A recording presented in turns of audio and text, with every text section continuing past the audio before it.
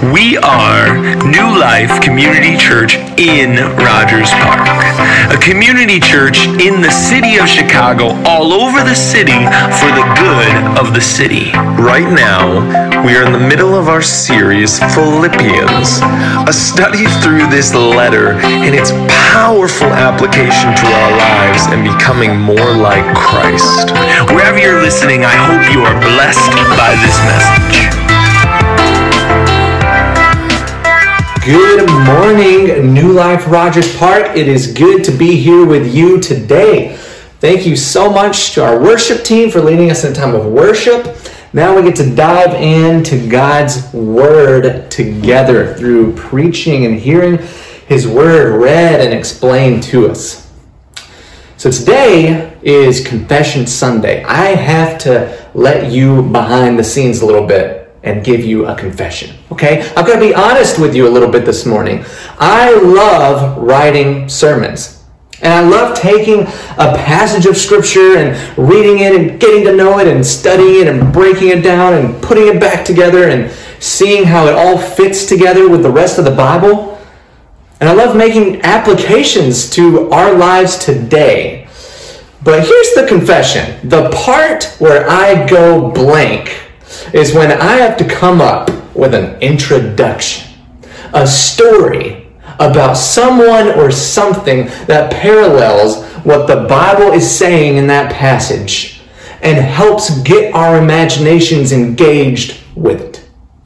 Now, I know because this is not exactly a typical sermon introduction and story, maybe I have really lost, 50%. I don't know. Maybe there's something to that. But that's my confession this morning. It's hard for me to come up with something. So I thought this week, since it was a little bit more difficult than usual even, I'd just tell you that and just let you in on how things are going in my head. So here's a spoiler alert. Today's sermon is about putting others above yourself. It's about caring for and loving others in the way that Jesus did. So what did I do this week when I sat down to write my introduction for this week's sermon? I Googled stories about putting others above yourself. That's my air quotes. That's literally what I typed into Google. Stories about putting others above yourself. I thought this week would be an easy one. Like, man, this is going to be the easiest sermon introduction ever. There's going to be thousands of stories about humble, self-denial, courageous, like doing the right thing, loving others. So I Google stories about putting others above yourself. And the very first Google hit was this statement. Quotations again. This is exactly what it said. Stop putting others above yourself.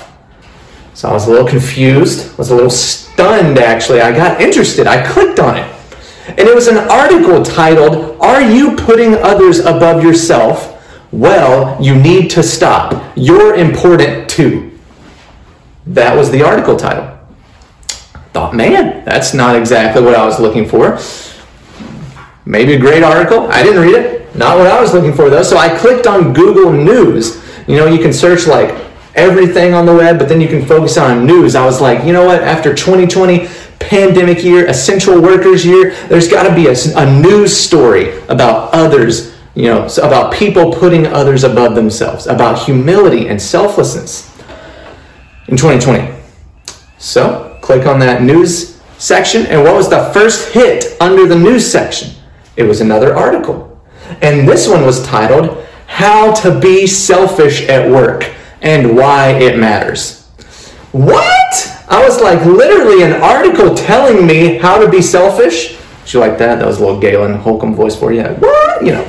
As if I didn't already know how to be selfish. How to be selfish at work and why it matters. Now, what shocked me most in all of this was that I really wasn't that shocked. We swim in the water of self-help, self-preservation, self-absorption, self-protection. Do many people watch Netflix? I'm not really sure, but here's a little comparison. Netflix right now is worth about $10 billion. The self-help industry right now is worth about $11 billion. I don't even know what all that includes. I mean, it's a genre, like different books and things. $11 billion. We love thinking about how to better ourselves, advance ourselves, move forward, and increase our status and platform. Why is it so hard to find examples of selfless, humble, others first kind of people? And in reality, I've got lots of examples. I thought about people this week from our church, people in my small group that me and my wife host in our house. I thought about people like you that model this lifestyle all the time. In reality, I've got lots of examples. And that's more real to me than what I find on the internet. But the internet can still give us a good gauge on where our culture, our society, our world is at in 2021. Taking care of yourself, prioritizing your health, your resting, your being courageous in resolving conflict or confronting others who are wronging you, all of that is important, and I don't want to belittle the importance of those things. But in reality, our tendency is to preserve ourselves, think about ourselves, fixate on ourselves. The water we swim in is self-obsession, and it goes against a powerful current to practice self-denial for the sake of others. We need help. I know it's kind of a long and funny kind of behind-the-scenes look at what it was like to write this sermon this week. But it really made me think, man, we need to hear the words of God when it comes to thinking about these things. Because we hear 1,000 other words throughout the week, in the news, in the media, all over the place, about how we're supposed to think about these things. But we need God's instruction. We need God's exhortation. And we also need stories and examples of people who are living for the good of others. And thankfully, what Google couldn't provide, Philippians provides. What I missed on my hunt for mentors and selfless humility on Google, I already had found in the book of Philippians in God's Word. Today we're continuing our series in Philippians. We're diving deep into the book of Philippians. You've heard it the last couple of weeks from Pastor Galen. It's a letter in the New Testament that the Apostle Paul wrote to a new church in a pagan society. A society that was bent on self, on preservation of self, on status and money and all these things.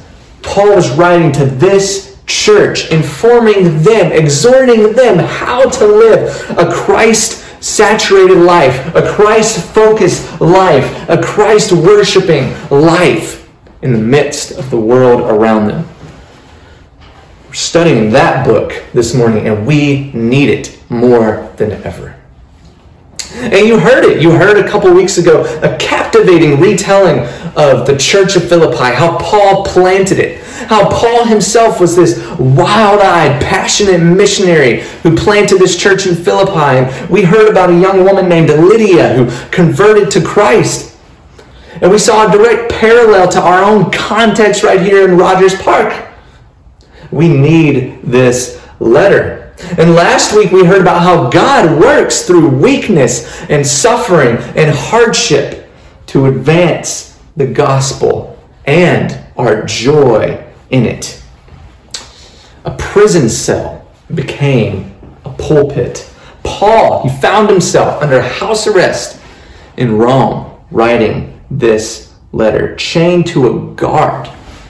Prison cell became his pulpit. And it really made me think that we need this letter, this word, and specifically today's word in Philippians chapter 2 more than ever.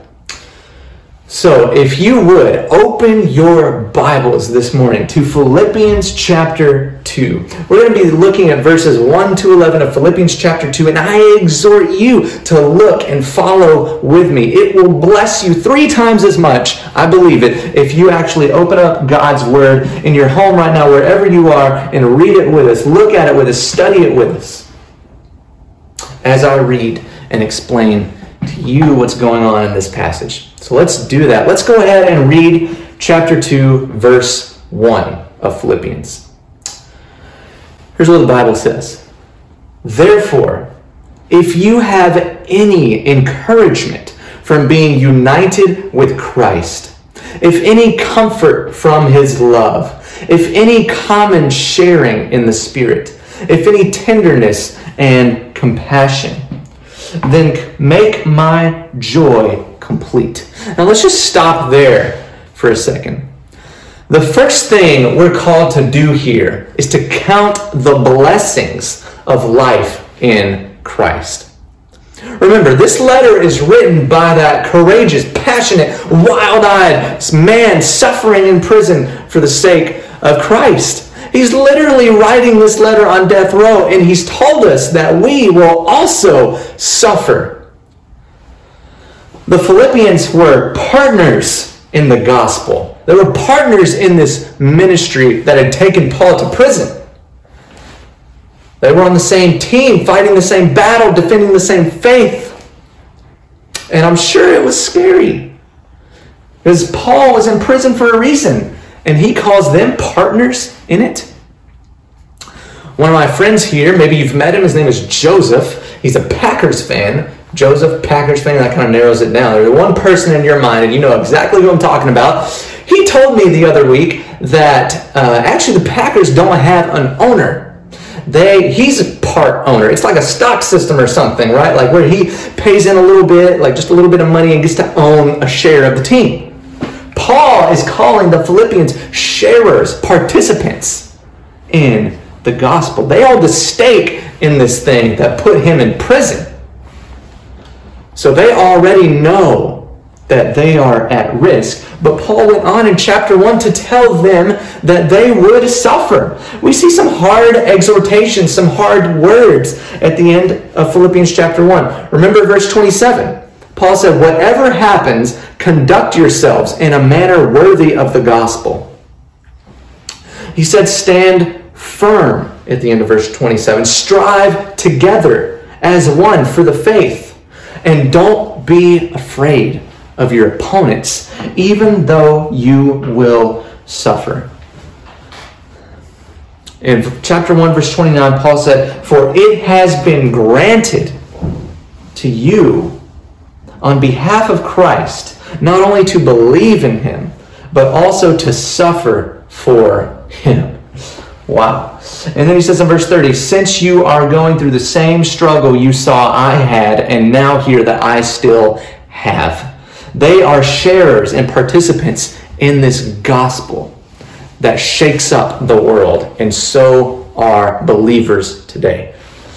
The believers, the gospel partners, the friends of Paul, the Philippians, New Life Rogers Park, you, me, followers of Jesus everywhere, we will at some point or another, in some way or another, feel the weight of this world. We will suffer for the sake of Christ.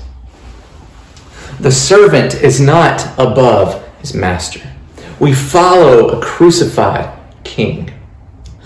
So after hearing that we will suffer with our Lord, we need to be empowered to go forward by remembering the blessings of life in Christ. If the blessing of a mansion and the blessing of money and the blessing of fame, if those promises elude us and they don't really get at following Christ, like those are not things that are promised to Christ followers. In fact, the opposite is promised. Then we need to think, what are the blessings then? What is the point of following this Christ? What is good that is coming to the children of God? And Paul names those things right here. It's not the blessings that the world sees as blessings. It's encouragement from being united with Christ. It's comfort from his love. It's sharing or fellowship in his Spirit. It's tenderness and compassion. It's the kind of blessings that don't just pamper the body and the physical life here, but comfort and stir up the soul, the mind, the heart. And it looks like they're flowing out of the life of God Himself. The Trinity, Father, Son, and Spirit. Union with Christ, fellowship in the Spirit, and then comfort from love. And when love is talked about in Scripture, Paul often refers to the Father. So you've got Father, Son, and Spirit right here, blessing the children of God. Listen to 2 Corinthians 13-14. It sounds really similar.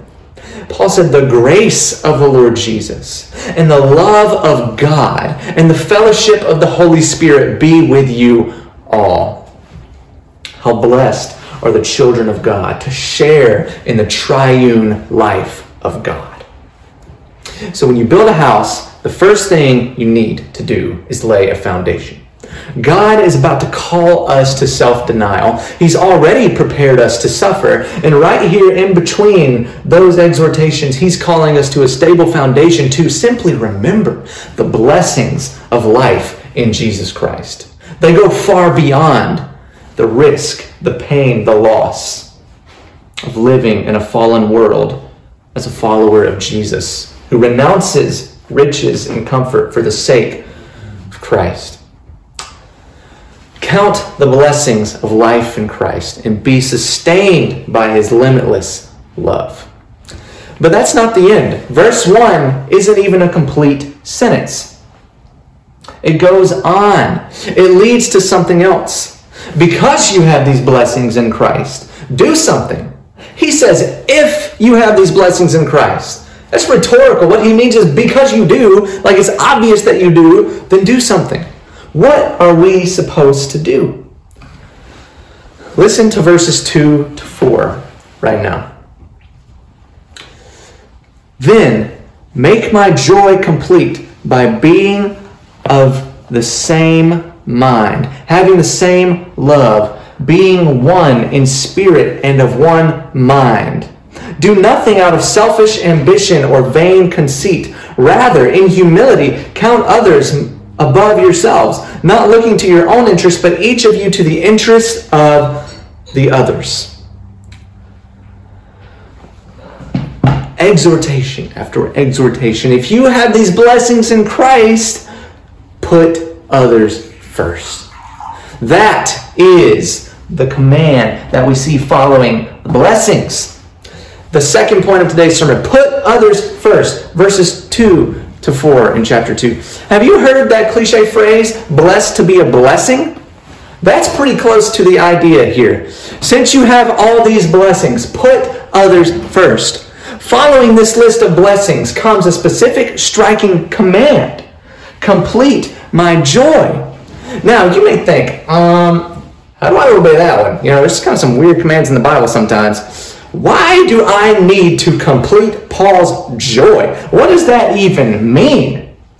It's the main thrust of this whole passage, so we need to be clear about it. It's a good question. Remember, back in chapter 1, Paul prayed for the church. He said, I thank my God in all my remembrance of you, always in every prayer of mine, for you all, making my prayer with joy. In 1, verses 3-4, I had it right here on my screen. There were reasons why he had joy. Their partnership in the gospel, God's work in their lives, and his hope that their love, knowledge, discernment, purity, righteousness, fruit was increasing and growing in Christ Jesus. So when Paul says, complete my joy, I go back to 1 verse 3. You make my prayer with joy because these things are happening in your life. You're growing in these ways. You make my prayer with joy. So now complete my joy. When he says complete my joy, I think what he means is grow in Christ. Fulfill the prayer that I prayed for you. That's what he means. Stand fast in the gospel. Increase your love, knowledge, discernment, purity, fruit in Christ Jesus. The joy is connected to that prayer, but it's also pointing forward to what comes for the rest of these verses, 2-4. He explains it. He says, complete my joy by doing something. You know, back in chapter 1, he prayed that we would grow in Christ, but now he gives us some specific ways to do it. Complete my joy by doing something. By doing what? There's 6 things here. Stay with me. I know this is a lot, but there's 6 things that he lists here that he says will complete his joy. And when an apostle who saw the risen Lord Jesus says, this is what gets me excited, I think that I want that to get me excited too. I want that to get us excited. So here's 6 things. Be like-minded. Have the same love. Be one in spirit and of one mind. Do nothing out of rivalry or selfish ambition. In humility, value others above yourselves. And the 6th thing, look not to your own interests, but to the interests of others. Now, let me say a little bit about each one of those things, because they are rich. The first one was be like-minded. Let God affect your entire outlook on life. The second one, having the same love. Be united with your brothers and sisters in the church by one thing. Ultimately, your shared love for Christ. Being of one spirit and of one mind. Again, live life together in fellowship with fellow believers who share this Jesus-focused view of life. And then Paul moves into some negatives. Don't do this. Do not do this. What does he tell us not to do? Do nothing out of selfish ambition or vain conceit. This is an attitude that seeks self-promotion. It's what I call the resume mindset. I mean, I never struggled with this so much as I did when I was graduating. When I was putting together resumes, literally, like thinking about how am I going to get money? How am I going to get a better job? How am I going to secure a better future? It's the resume mindset. Now, of course, there might be seasons and times where you have to think like that in order to provide for your family. But deep down, sometimes it's not just about getting the job, but it's literally a mindset that we stay in. Having already gotten the job, still thinking in those ways. A resume attitude, a resume mindset. How can I get more likes? How can I get more applause? How can I get more envious glances? How can I avoid hearing about the good that other people are getting and start getting other people to hear about the good I'm getting?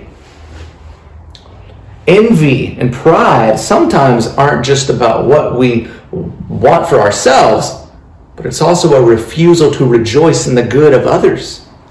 This resume mindset, building up ourselves. Makes me think of the celebrity pastor culture, honestly.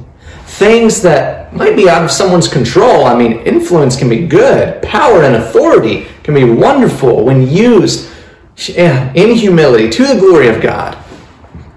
And yet sometimes something also still feels off with those kind of things. Like, how did we get to this point to where we're striving not just to preach Christ, but to be superstars doing it? And it's not old. If you were here last Sunday and you listened to Pastor Galen preach, he talked about how in chapter 1, Paul says, some preach Christ in humility. Some preach Christ out of sheer delight in Christ, and others preach Christ out of selfish ambition. Even good things, like talking about Jesus, can become corrupted to make us think about building up ourselves, being better, being higher and more lofty in other people's eyes. And the 5th thing, in humility, value others above yourselves. This command is what made me cringe a little bit when I read that Google headline, "Stop putting others above yourselves." I mean, it's literally the total opposite of what this text says. Or the other one, how to be selfish at work. And again, I'm not out on a witch hunt, like trying to get you if you use the phrase self-care or something like that. I'm really not. But I do fear that sometimes we'd prefer to avoid biblical self-denial altogether and make it sound pretty by slapping that label on it. These are the words of God. Nothing could be more plain. Count others more significant than yourselves. And to make it even clearer, he basically says the exact same thing again in a slightly different way. And that's the sixth thing. Look not to your own interests, but to the interests of others. There are 1,000 ways in daily life to apply that command. Simple, clear. Who's going to get up in the middle of the night with the crying baby? Perhaps the one who looks not to his own interest, but to the other person's interest. Who's going to walk the dog today? Who's going to do the dishes? Who's going to give up their seat on the bus for the lady that gets on with a walker and can barely hold herself up, and you just want to put your hood on and your earbuds in and just avoid it and pretend like you didn't see it? Or are you going to get up? Say, please have my seat. Who's going to make that phone call to encourage that Christian that they know needs encouragement when it means cutting into your TV time after work? I mean, you're already so tired. It's been a long day. Who's going to sign up for that meal train to bless a brother or sister with a recovery meal? Who's going to give up their alcohol because they know it continues to hurt their spouse and eat their family finances away? Who's going to take the trash out in this 0-degree weather? Who's going to pray silently?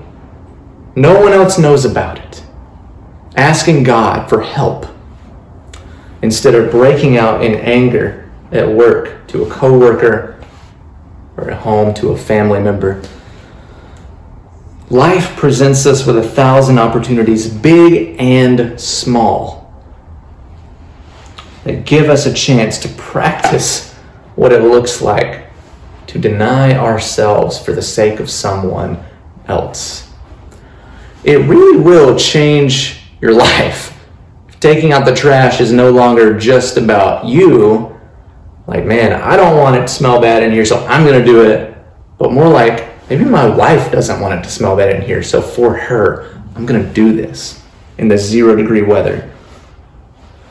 That's a small thing, but it can affect your soul in big ways. Or the big ones, the anger, the addictions, things like this, sin and repentance. Things that we need to give up. Not just for our own souls, which we do, but for the sake of others as well. Now hear me out. I care about you. Jesus cares about you. And he assumes that we will love ourselves in a healthy way. He said, love your neighbor as yourself. We're grateful for the lives that he's blessed us with. He's given us dignity beyond what we could ever give ourselves. Created in his image.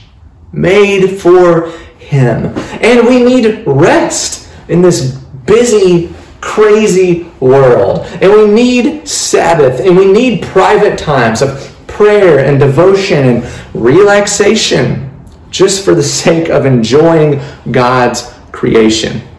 We really do. We need to say no, probably more often than we do. We can't do everything. So in those senses, sure, we could all use a good biblical dose of self-care. I care about your well-being. Paul in other places says, keep a close watch on yourself. And you have to provide yourself with the space to be able to guard your heart in that way. But I think this passage, this kind of passage in Philippians 2 really pushes our buttons in ways that aren't usually pushed. And we need to let it. It pushes us. It cuts against the grain of the way that we're trained to think in our current society. It really does. And we need to take it seriously. It's God's word. That's the beauty of preaching straight through a book of the Bible, like Philippians. You can't pick and choose what passage you want to preach. You just preach the next text. We're going from verse 1 to the last verse of the book, and everything in between is fair game. Whatever God says, we say. Whatever God desires, we want to get into our hearts so that we start desiring.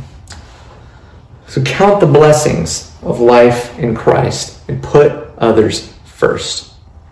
I really believe that you will never regret loving others. You'll never regret loving someone else. That's what the apostle wants us to see. Paul commands the church to be unified in this way of life.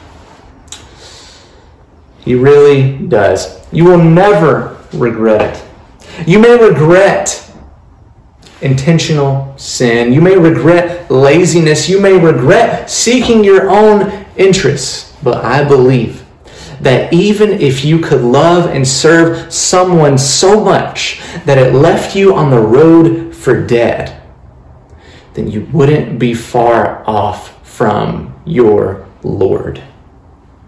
And that's why you won't regret it. I think of examples in my life of people who do this. Your pastor. No, not me. Pastor Galen, Pastor Corey, Pastor Inyas, and their wives, Danielle, Brooke, Susan. They give up so much. Your small group leaders, your ministry leaders. And many of you that I know and watch, I watch you as you do this. And you might not even have a place of authority or ministry or something like that in the formal sense. But I know you do it. I see it. I see it in my parents. I see it in my grandparents. I see it recently so much in my mother-in-law. I see it as she cares. She strains to care for her children and her parents. She has little energy. She has little reason to keep going beyond pure love. I love seeing examples of this, and I see them all around me. There's nothing in it for your small group leaders, your ministry leaders. And many of you that I know and watch, I watch you as you do this. And you might not even have a place of authority or ministry or something like that in the formal sense. But I know you do it. I see it. I see it in my parents. I see it in my grandparents. I see it recently so much in my mother-in-law. I see it as she cares. She strains to care for her children and her parents. She has little energy. She has little reason to keep going beyond pure love. I love seeing examples of this, and I see them all around me. There's nothing in it for someone like that except the love that Christ puts in their hearts. We need examples of this kind of lifestyle. We don't often point them out, but they are all around us if we have eyes to see. They might not be on Google too much. They might not be in social media too much. They might not be the top headline in a self-care world. But they're all around us in the church and in our families. And ultimately, it is here in the Bible. It is here in Philippians. It is here in chapter 2, probably more than anywhere else in the whole of Scripture. Look what comes next. Verse 5, last point today, last place we're going. It says this: in your relationships with one another, have the mindset of Jesus Christ. Have the mindset of Jesus Christ. You know, in Philippians, Paul, he paints himself as an example of humble joy and service for others, pushing the gospel along in the world. He talks about Timothy at the end of chapter 2. He talks about this guy named Epaphroditus. He lists examples. He does exactly what I just did, pointing out people like my parents, my wife's parents, people I know in the church, my pastors. He does that. But right in the dead center of the book, right here more than anywhere else in the New Testament, he points to one ultimate example of this kind of life. And he says, here's the why. You can't just do this yourself. You can't just muster up your willpower to serve and love other people like the way I'm calling you to without knowing that this is the mindset of Jesus Christ, ultimately, more than anyone else. It's supremely modeled in him, and it's like he breaks out in song. It's the mindset of Jesus Christ. Verse 6. Who, being in very nature God, did not consider equality with God something to be used to his own advantage. Rather, he made himself nothing by taking the very nature of a servant, being made in human likeness, and being found in appearance as a man, he humbled himself by becoming obedient to death, even death on a cross.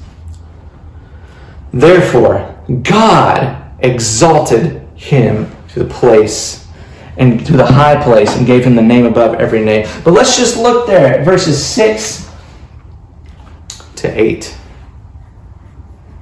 This is the life and lifestyle of Jesus. I said it was hard to find a good mentor in selfless humility on my Google search.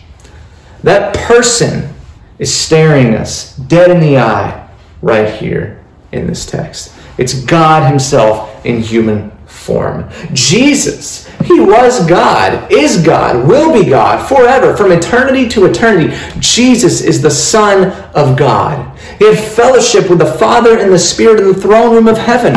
He created all things. He even created kings that rule nations and presidents. He created the highest of high people. He's higher than them because he made them.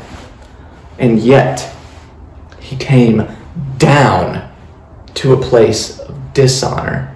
He was wealthy and he came to a place of poverty. He was high and he came down to a low place. No one had more status, more privilege, more power, more authority, more glory than Jesus. And yet none had more humility, more poverty, more willingness to be made low for the sake of others. So Jesus, fully God, he never lost that. He remained fully God, but he also became something that he was not before. He made himself nothing. Jesus, still being fully God in heaven, when he came to earth, still being fully God, he took on human nature and he became fully human as well. These are the deepest mysteries in the New Testament, and Paul is pointing them out to give us a sheer model, an example of how to live. He made himself nothing. He took the very nature of a slave. He humbled himself. And it doesn't stop there. He didn't just humble himself by becoming a servant and a slave, but he made himself a worthless, falsely accused criminal to die on the cross in our place. John 10, Jesus says, "No one takes my life from me, but I lay it down of my own accord." He says, "The good shepherd lays down his life for his sheep."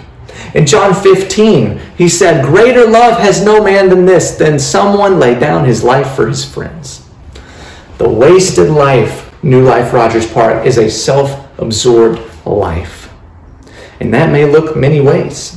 Could look like self-indulgence, could look like self-isolation, could look like self-shame, could look like workaholism, could look like a number of things. It's the heart inside that is bent in on itself. Your life spent looking in the mirror, building the resume, or falling apart when you see that it's not going the way you planned. The life of joy, the life of pleasure and delight, the good life, the flourishing life, is by living like Jesus. Humbling yourself for the sake of others. That's the why. Jesus, our supreme example. That's what Paul is interested in. He's not just interested in giving you a bunch of commands, command after command, that he made up so that you could be a good law-abiding citizen. He's interested in making you look like Jesus. And we're interested in making you look like Jesus. And I'm interested in looking like Jesus. Our interest is that we would all become living imprints, living images of the Lord Jesus Christ. It's hard. It's not easy. But man, this text, this passage, this book of Philippians is our handbook, our model, our guide, our map for doing life, living life, thinking about how to endure suffering and affliction, thinking about how to repent from ungodliness, thinking about how to press forward, loving others by doing good, by imitating Jesus, all for the glory of God. That's the landscape of Philippians. Here's the map. Here's the landscape, so to speak, of Philippians. You're on a ship called the Christian life. Suffering is on the horizon. It's promised. It's coming. You're sailing in that direction. And the captain of the ship is calling you to lay down your life for the sake of others. To not only suffer from enemies and opposition and the brokenness of a fallen world, but to go even further and to lay your own life down for others. And where's the encouragement and the power to follow through on something like that? It's the third summary point today. We count the blessings in Christ. We put others first. And third, last, what I just explained, now I'm revealing it to you. Know that when you do that, you are imitating the King you worship. You're imitating the King you worship. You count your blessings in Christ, you put others first, and you know that you're simply walking like Jesus walked. And the best news is how this passage ends. Jesus, again, fully God. He's not merely a man who shows us what it means to be a good person. He's not merely a good person who shows us what it means to die for others.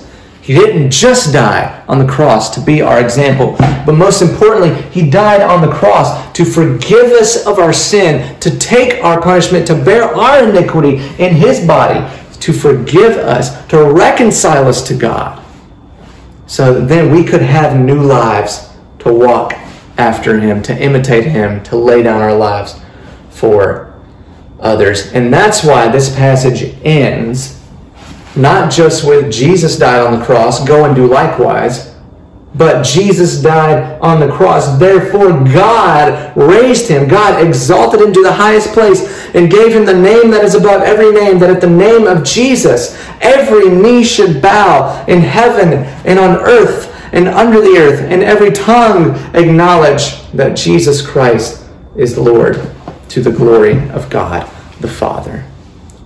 You want the Christian life, in summary, it's the way of Jesus. Just a big J curve. J, it's the first letter of Jesus' name.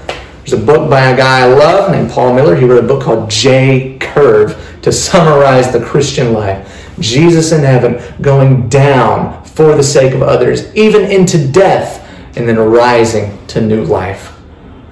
He did that for us, ultimately, that we couldn't do it, to forgive us of our sins, but also to give us a model and an example of how to live for others.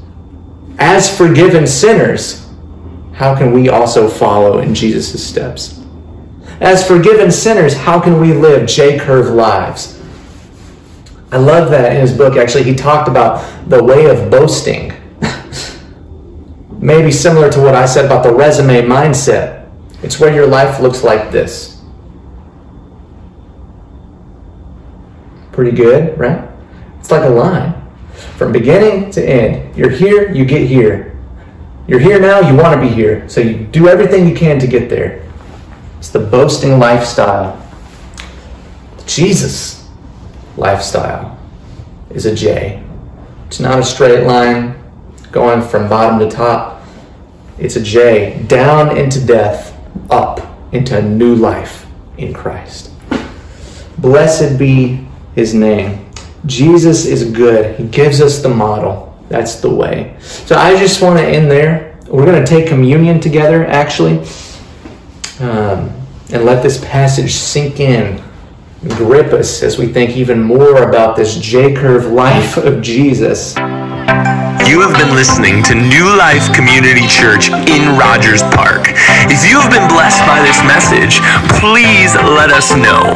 Now go and live a new life.